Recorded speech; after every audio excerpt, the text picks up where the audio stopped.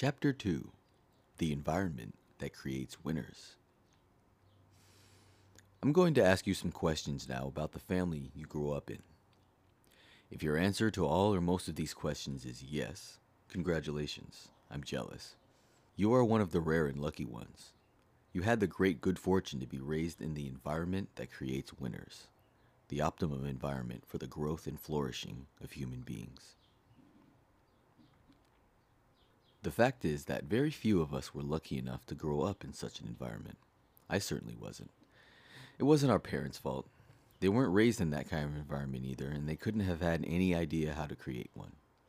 Given their own upbringing, it's moving that most of them still managed to provide us with at least one or two features of that environment, because they loved us.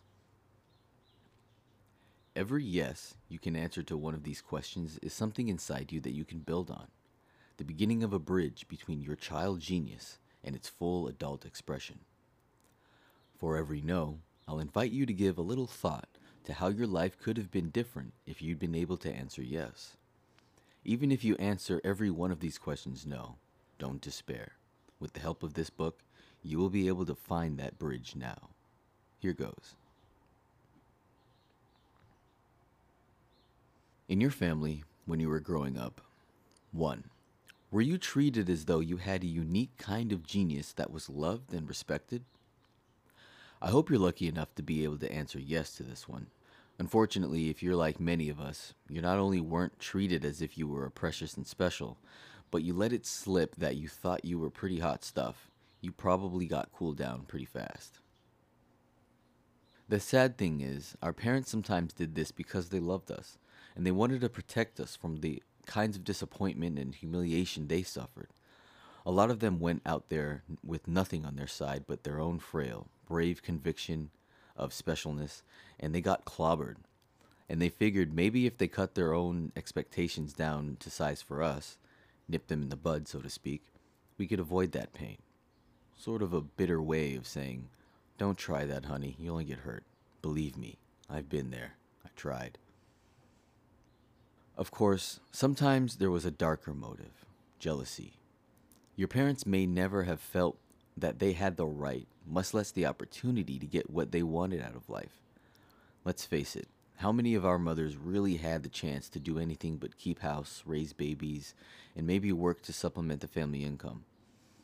How many of our fathers really got the chance to explore their own talents and interests? Most of them had to start earning a living and supporting a family when their own lives had hardly begun. My parents were like that. If yours were, how do you imagine they felt when you came along? Proud, delighted, hopeful.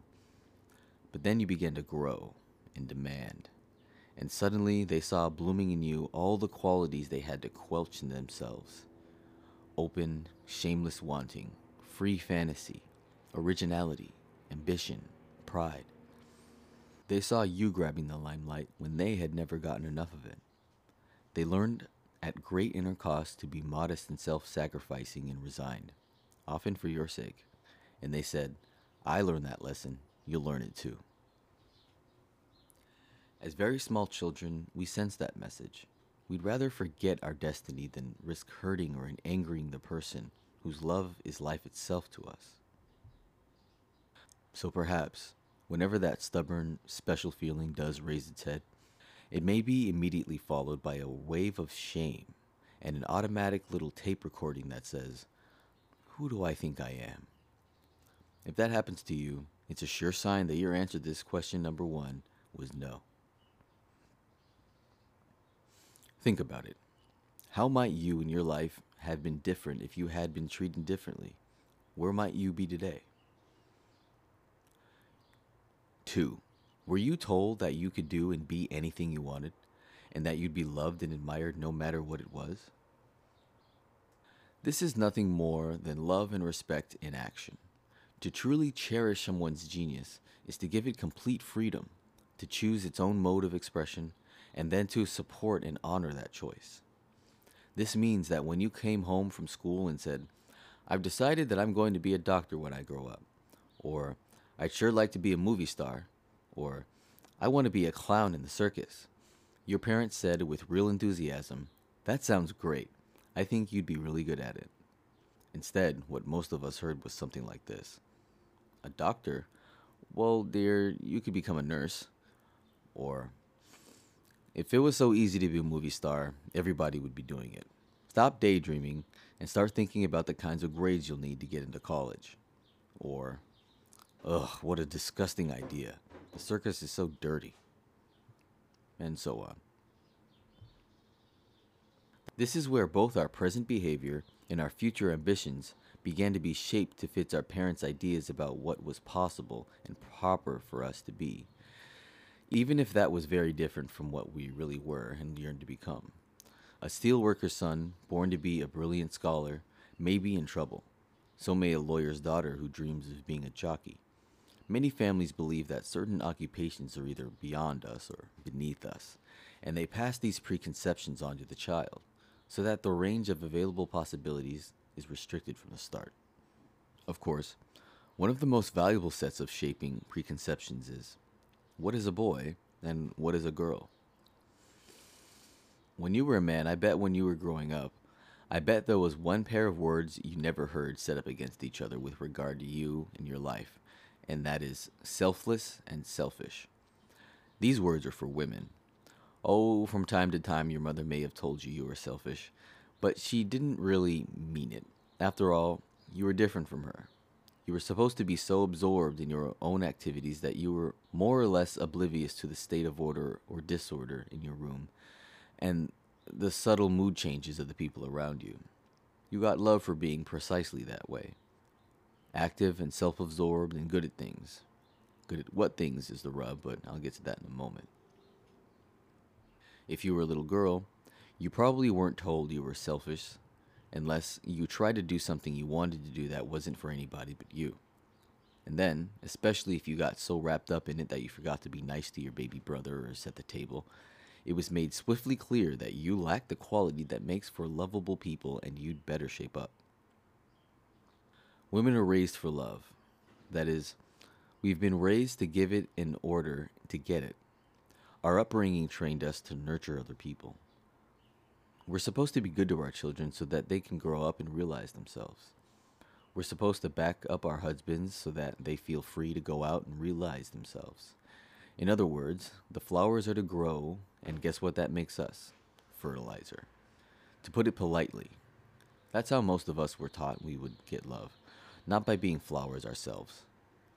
If we dared to flower, to be active and self-absorbed and good at things, nobody would feed our roots, and we would die. At least, that's how it felt. The psychologist Abraham Maslow has written that all human beings have a hierarchy of needs. Our more basic needs have to be fulfilled before we can even start thinking about the higher ones.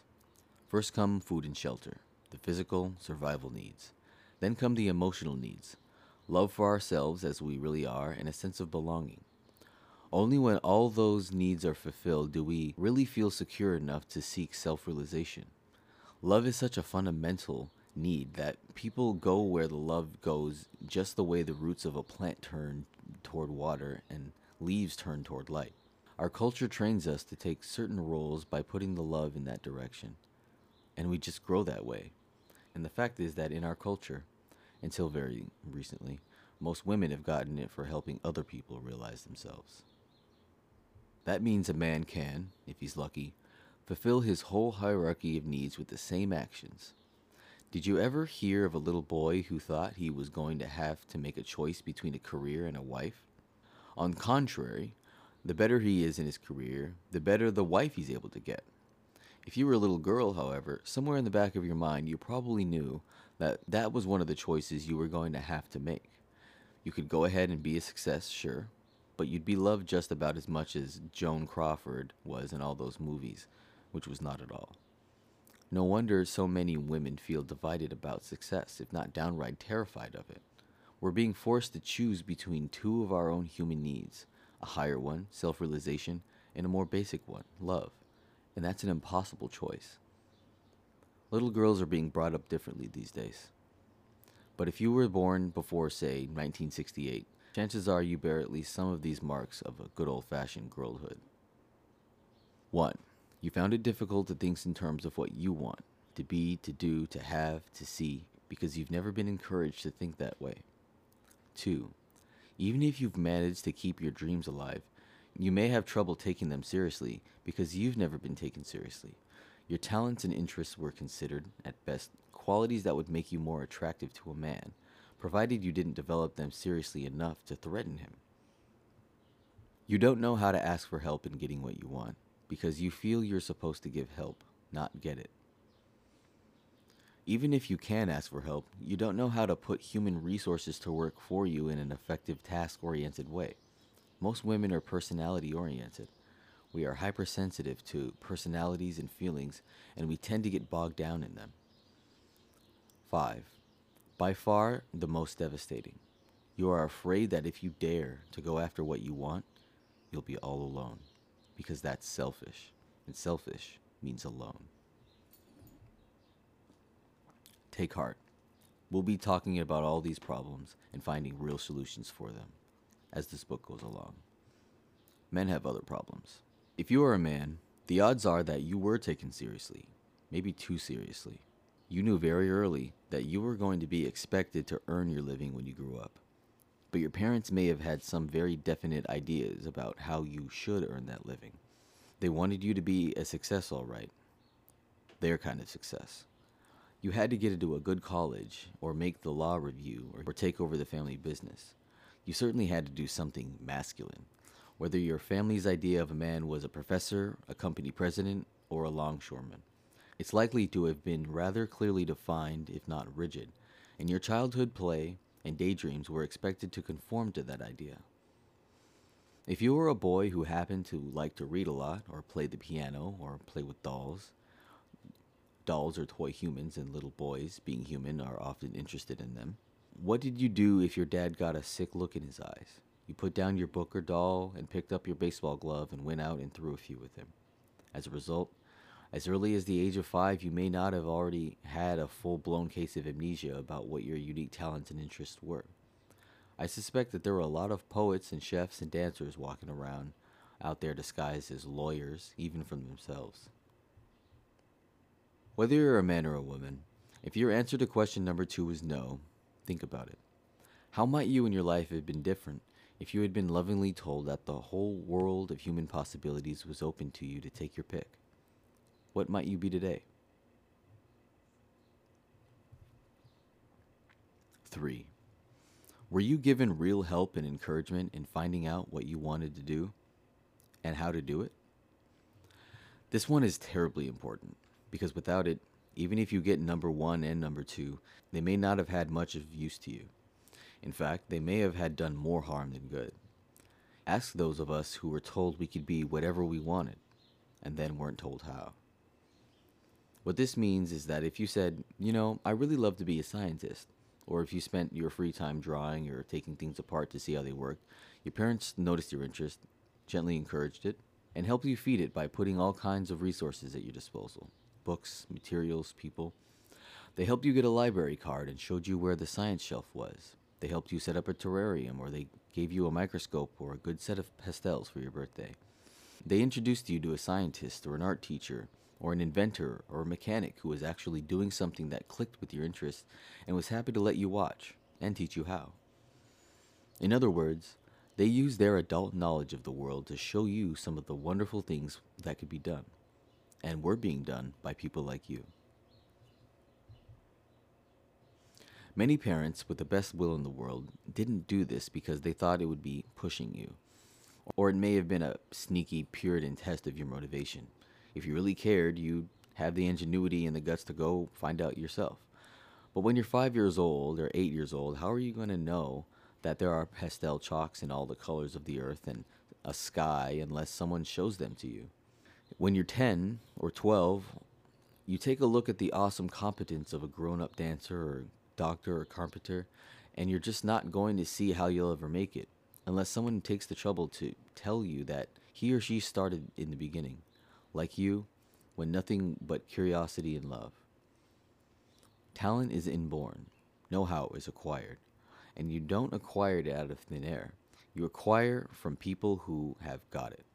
If your family was confident and aware enough to keep you in touch with even a small part of the big and thrilling world of grown up play, the world of skills and activities and ideas, you're in luck. Relatively few women have gotten this kind of help, and most of them come from wealthy or accomplished families like Mariah Madness or a Margaret Mead. More men got it because it's considered important for a boy to develop skills and interest. But on the other hand, he may have also been expected to do it all by himself. Now, here's a very interesting question. If you did get number one and number two, but not number three, did you blame yourself for not becoming all they said you could become? I'll bet at least once, and probably 11 times, you've pulled yourself together, decided you could really make it, walked out the front door, then not had the slightest idea where to go next. Of course not. Nobody ever told you. But instead of walking up to somebody and saying, "Excuse me, but where do I go next?" you said to yourself, "Here I've been secretly thinking I was something special. It's not true. I'd better be content with just typing 80 words per minute and being a good person." And you went back in the house and sat down, glad that nobody had seen you. That lasted maybe a year or two until the dream hunger rose up again and you tried again and wound up standing on the same sidewalk thinking, "That's twice. That proves I'm a dummy." And all because nobody ever told you that you're supposed to walk out that door ignorant and that you're entitled to get all the information, instruction, help, and advice you need. If your answer to number three was no, think about it. How might you and your life be different if you had been helped to decide what you needed to do and then helped to learn how to do it? Where might you be today? 4. Were you encouraged to explore all your own talents and interests, even if they changed from day to day? That means when you come in at age 7 and said, "Mama, I'm going to be a movie star," she said, "You might be good at that." Then she got out the Super 8, let you put on her makeup, took a movie of you, let you see it, and showed you and your best friend how to use the camera. And 2 days or 2 months later, when you announced, "I've given up my career as an actress. I've decided to be a fireman and rescue people," she said, "Sounds good to me. Want to go over the firehouse and look at the engines?" The key word is explore. Childhood is a great time for trying out all the myriad possibilities of your being. Adulthood isn't a bad time for doing that easier, as you'll find as we go along. And taking a child's talents and interests seriously does not mean expecting a 7-year-old to choose her lifetime career. If your answer to number 4 is no, how do you think your life might be different today if you'd been encouraged to explore all your talents and interests? Because most of us do have more than one. 5. Were you allowed to complain when the things got going rough and given sympathy instead of being told to quit? This one breaks down into 2 parts. 5A. Were you allowed to complain when the going got rough? This means that it was okay to come in and say, "It's too hard. I can't. I won't. I'm going to flunk. I don't know how. They yelled at me. I hate it. They changed my mind. I'm never going to do anything again." And they listened. They didn't get hysterical and say, "I knew it. She can't make it. I was afraid of this." And they didn't get furious and say, "Stop that. Pull yourself together." They really listened so that you felt that they cared about you and that doubt, fear, and discouragement were normal, acceptable feelings, not shameful or frightening ones. 5B. Were you given sympathy instead of being told to quit? A lot of us, especially women, were given sympathy as a part of being told to quit. "Welcome home, poor darling. You're right, it is too hard. Of course you should give up. Go to bed and relax. It doesn't matter. We still love you. We'll take care of you." I know a woman, very unsure of her capacities as a student, who started medical school at 27. She was overwhelmed by the masses of material she had to learn, but she was struggling bravely through it all when her father called her up one night and said, "We'll still love you if you fail." Of course he was trying to be kind or take the pressure off. She could have killed him. What we really needed, and what precisely none of us got, was to be told, "Yeah, it sounds awful, really rough. I remember when I was in school, it's murder." And then, when you'd griped and moaned your heart out for 15 minutes and were feeling lighter, finished? All right, come on, time to get out there and try again. Yes, it is hard, and you can do it. And maybe even, I'll help. If your answer to one or both parts of 5 was no, how do you think your life may have been different if you had been given that kind of tender toughness? 6. Were you bailed out when you got in over your head without reproach? This one breaks out. This one breaks down into 2 parts too. 6A. Were you bailed out? If you got into trouble and called mama and daddy, did you get help? A lot of us did. 6B. But without reproach? Not likely. Most of us vividly remember the scoldings on the way home in the car when we done something a little too adventurous or impulsive and had to be hauled out of the drink by the scruff of the neck. A lot of that anger was just the anxiety and pain of parents who would have liked us to spare us the uncomfortable but priceless experience of making mistakes. Some of it may have been an embarrassment at the way our conduct reflected on them. But trying something and messing it up is a complete and self-contained learning experience. Just about all a parent or a teacher can do is point that out. Throwing anger or blame at somebody who's already smarting from a mistake only damages the learner's feeling of self-worth and his or her eagerness to try things again. Yet how rare it was to be told, mistakes don't mean you're bad, they're how you learn. If your answer to number 6 was no, how might your life be better if you had been told just that? Now comes the toughest and most important one of all. 7. Were you surrounded by winners who were pleased when you won? That is, were the people in your family who had really gotten what they wanted out of life, who had gotten their chance and taken it, so that when you won, they felt great about it? They didn't have mixed emotions. They cheered. Terrific! Another one on board. We are some bunch of talented people. That sounds like heaven to almost all of us. We live in a society that has made it heartbreakingly unnecessarily difficult for people to get what they want or to even believe that they should or can get it. So most of us grew up surrounded by people who either never had a chance or who had a chance but no support or encouragement. They had not gotten what they wanted. And they either blamed circumstances, hard reality, or they blamed themselves. Either way, they could not be anything but ambivalent about the prospect of our success. Afraid for us if we tried, hopeless to help us, jealous and lonely if we made it across the line into the winner's world. Have you caught on to the secret? This one single quality of the ideal family is the key to them all. The environment that creates winners is almost always made up of winners. That doesn't necessarily mean famous people, hotshots, or super achievers.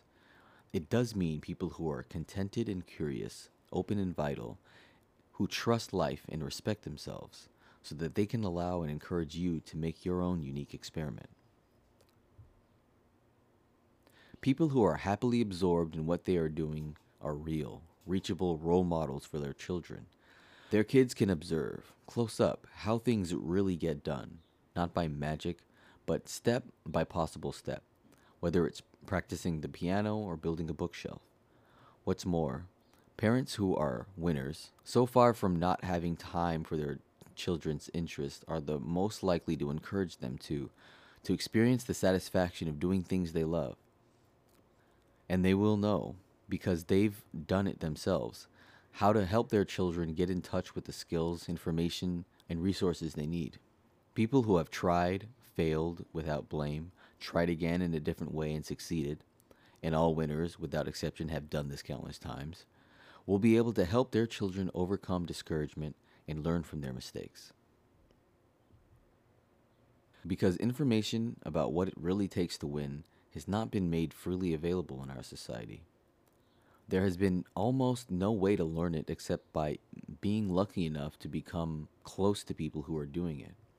If you didn't grow up in a family of winners, there was really only one other way to learn the secrets of winning, and that's the long, hard way I did it, by trial and error against the tough inner and outer worlds, fear, loneliness, and ignorance. I want to change all that. I don't think anybody should have to do it in the long, hard way. Life is too short, and the unique human potential of each of us is too precious to waste. The purpose of this book is to give you the inside dope on what it really takes to win. But first, I'd like you to ask yourself a question that may be a little painful. Daring to answer it, in spite of that pain, is an important first step on the road to success. Suppose you had grown up in a family of winners, people who had gotten what they wanted out of life, who knew how to help you get what you wanted, and who were nothing but delighted when you got it. How do you think you and your life may have been different? Where might you be today?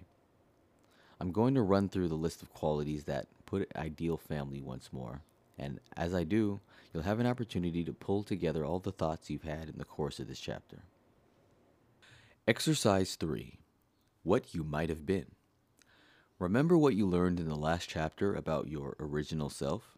Now imagine that that gifted child, you, had grown up in a family in which you were treated as though you had a unique kind of genius that was loved and respected, told that you could do and be anything you wanted, and that you'd be loved and admired no matter what it was. Given real help and encouragement in finding out what you wanted to do and how to do it. Encouraged to explore all your own talents and interests, even if they changed from day to day. Allowed to complain when the going got rough, and given sympathy instead of being told to quit. Bailed out when you got in over your head, without reproach. Surrounded by winners who were pleased when you won. What do you think you would be doing now? What would you have already done? What kind of person would you be? Think big. Be as extravagant and far-fetched as you like. What I want to hear is the big one, the dream you think you would have gone for if everything had been on your side. If you really think you might have been President of the United States, say so. After all, we're only talking about what if. All the rules of reality and possibility and modesty, even the law of gravity, if it cramps your style, are hereby suspended for the duration of the exercise. We'll deal with them later. Right now, I want your imagination free to fly just as far as it can, in whatever direction it chooses. The pain can come in as it dawns on you on how much you might really have done if your circumstances had been different. But uncomfortable as it is, that is a good sign. It means you're beginning to cherish and respect yourself, and without that, you'll never know how much you still can do. So just let any anger or pain lend your imagination defiant wings. Your capacity to do will depend on your capacity to dream. So prove that that capacity, at least, has survived intact. What might you have been? I'd have been a famous movie star and gotten bored with it and given it up already. Here are some answers given by a room full of perfectly ordinary people. I'd either be Judy Collins or the president of a corporation. I'd be a whole lot richer. A great surgeon. The Sarah Bernhardt of the 21st century. I'd have my own company. A traveling news correspondent. A top administrator in the school district. I'd be an architect. A world-famous organist. An anchor woman. This is very immodest, but I'd be the president of IBM. Stop right there. I asked you to throw out modesty, but this woman, it was a woman, said, very immodest. That's an important thing to notice about women. Whenever we confess to having big dreams or ambitions, we get embarrassed and apologetic. Show me a man who feels that it's immodest to head for the top of any business or profession.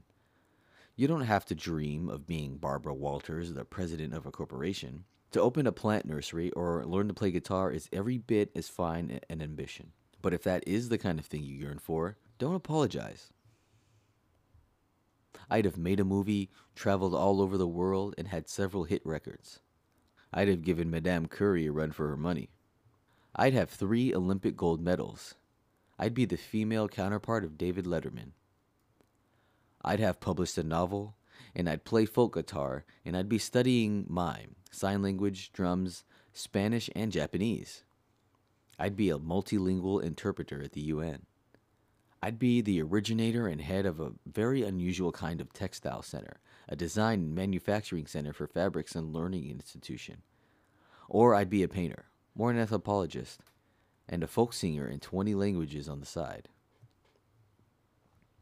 Yes, there's evidence that we are all, at least potentially, Renaissance people, that a single human brain contains many more capacities than we realize.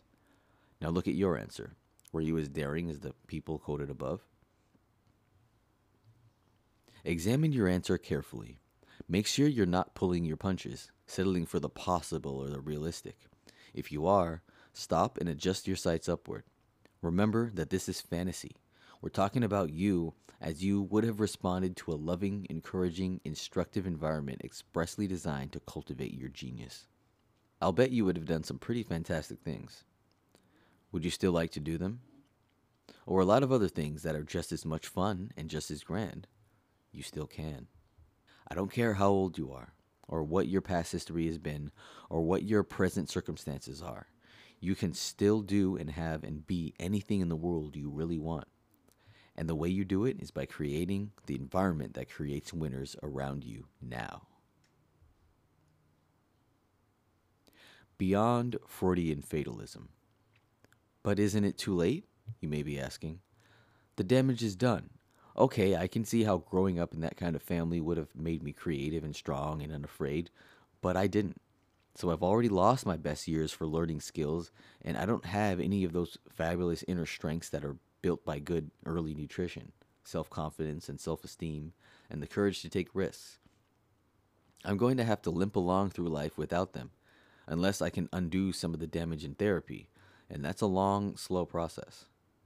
I believe in therapy, but if I'd waited for it to fix me, I'd have been 90 before I walked out the door. It's not only that untying all those emotional knots takes time. After all, it took years to tie them, and deeply impressionable years at that. But it's that understanding is one thing and action is another. You can spend years understanding your fear of water and still never walk to the edge of the pool and jump in. But you don't have to be doomed to a half life by the environment you grew up in. Put us in a nourishing environment, even late in a hard life, and we burst into bloom. The misconception I call Freudian fatalism has had its day. Now, many therapists themselves are rejecting the idea that character is almost irreversibly stamped by the early years of life. They have discovered that we never lose the capacity for growth or for new learning. But we never lose our basic needs either, for food and shelter, acceptance and love. And if you know someone who's winning and loving it, and that's the only definition of winning I'll accept, you can bet that there's a source of support and nourishment in that person's life. And I don't mean only in the past. I mean right now.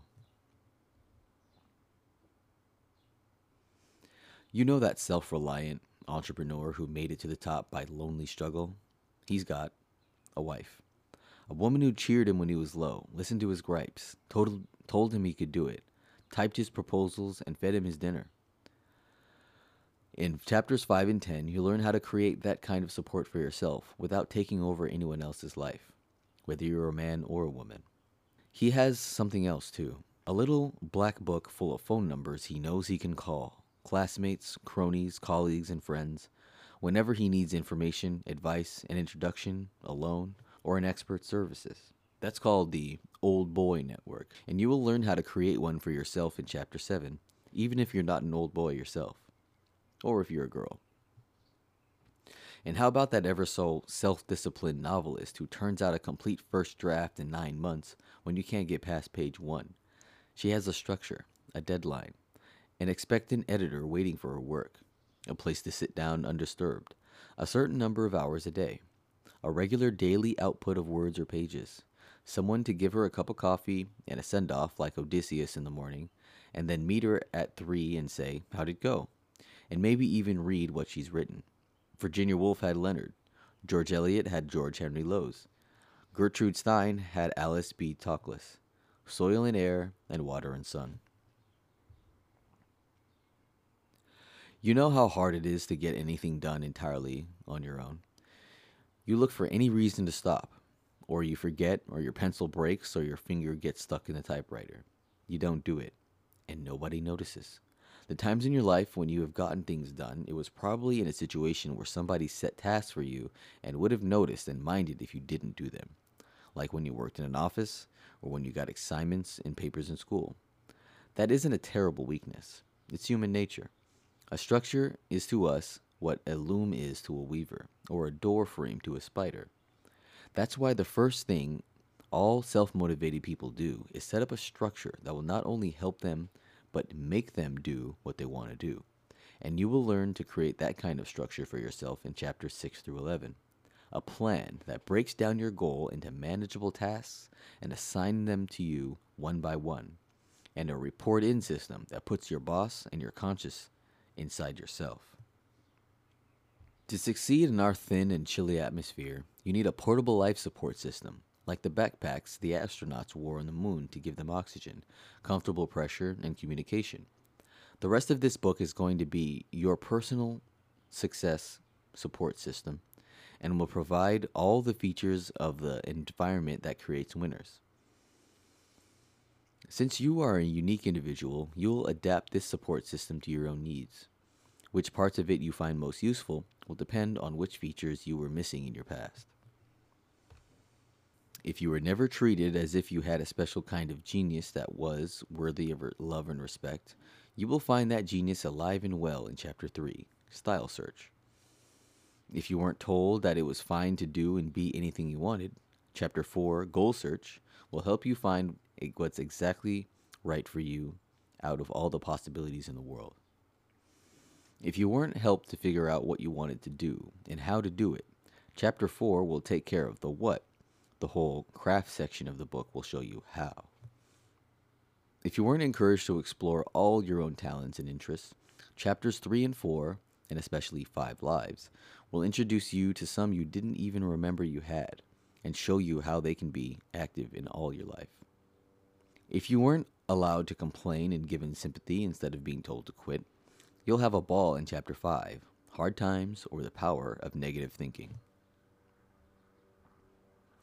If you weren't bailed out of trouble without reproach, you'll find ample permission to goof up in Chapter 9, First Aid for Fear. If you weren't surrounded by winners who were delighted when you won, Chapter 7, Barn Raising, Chapter 10, Don't Do It Yourself, and the epilogue, Learning to Live with Success, will show you how you can encourage your friends and family to win with you. But this whole book was written in the hope that we can gradually change the desert around us, with its rare, lush oasis of celebrity, into a worldwide garden of winners who are delighted with and for each other.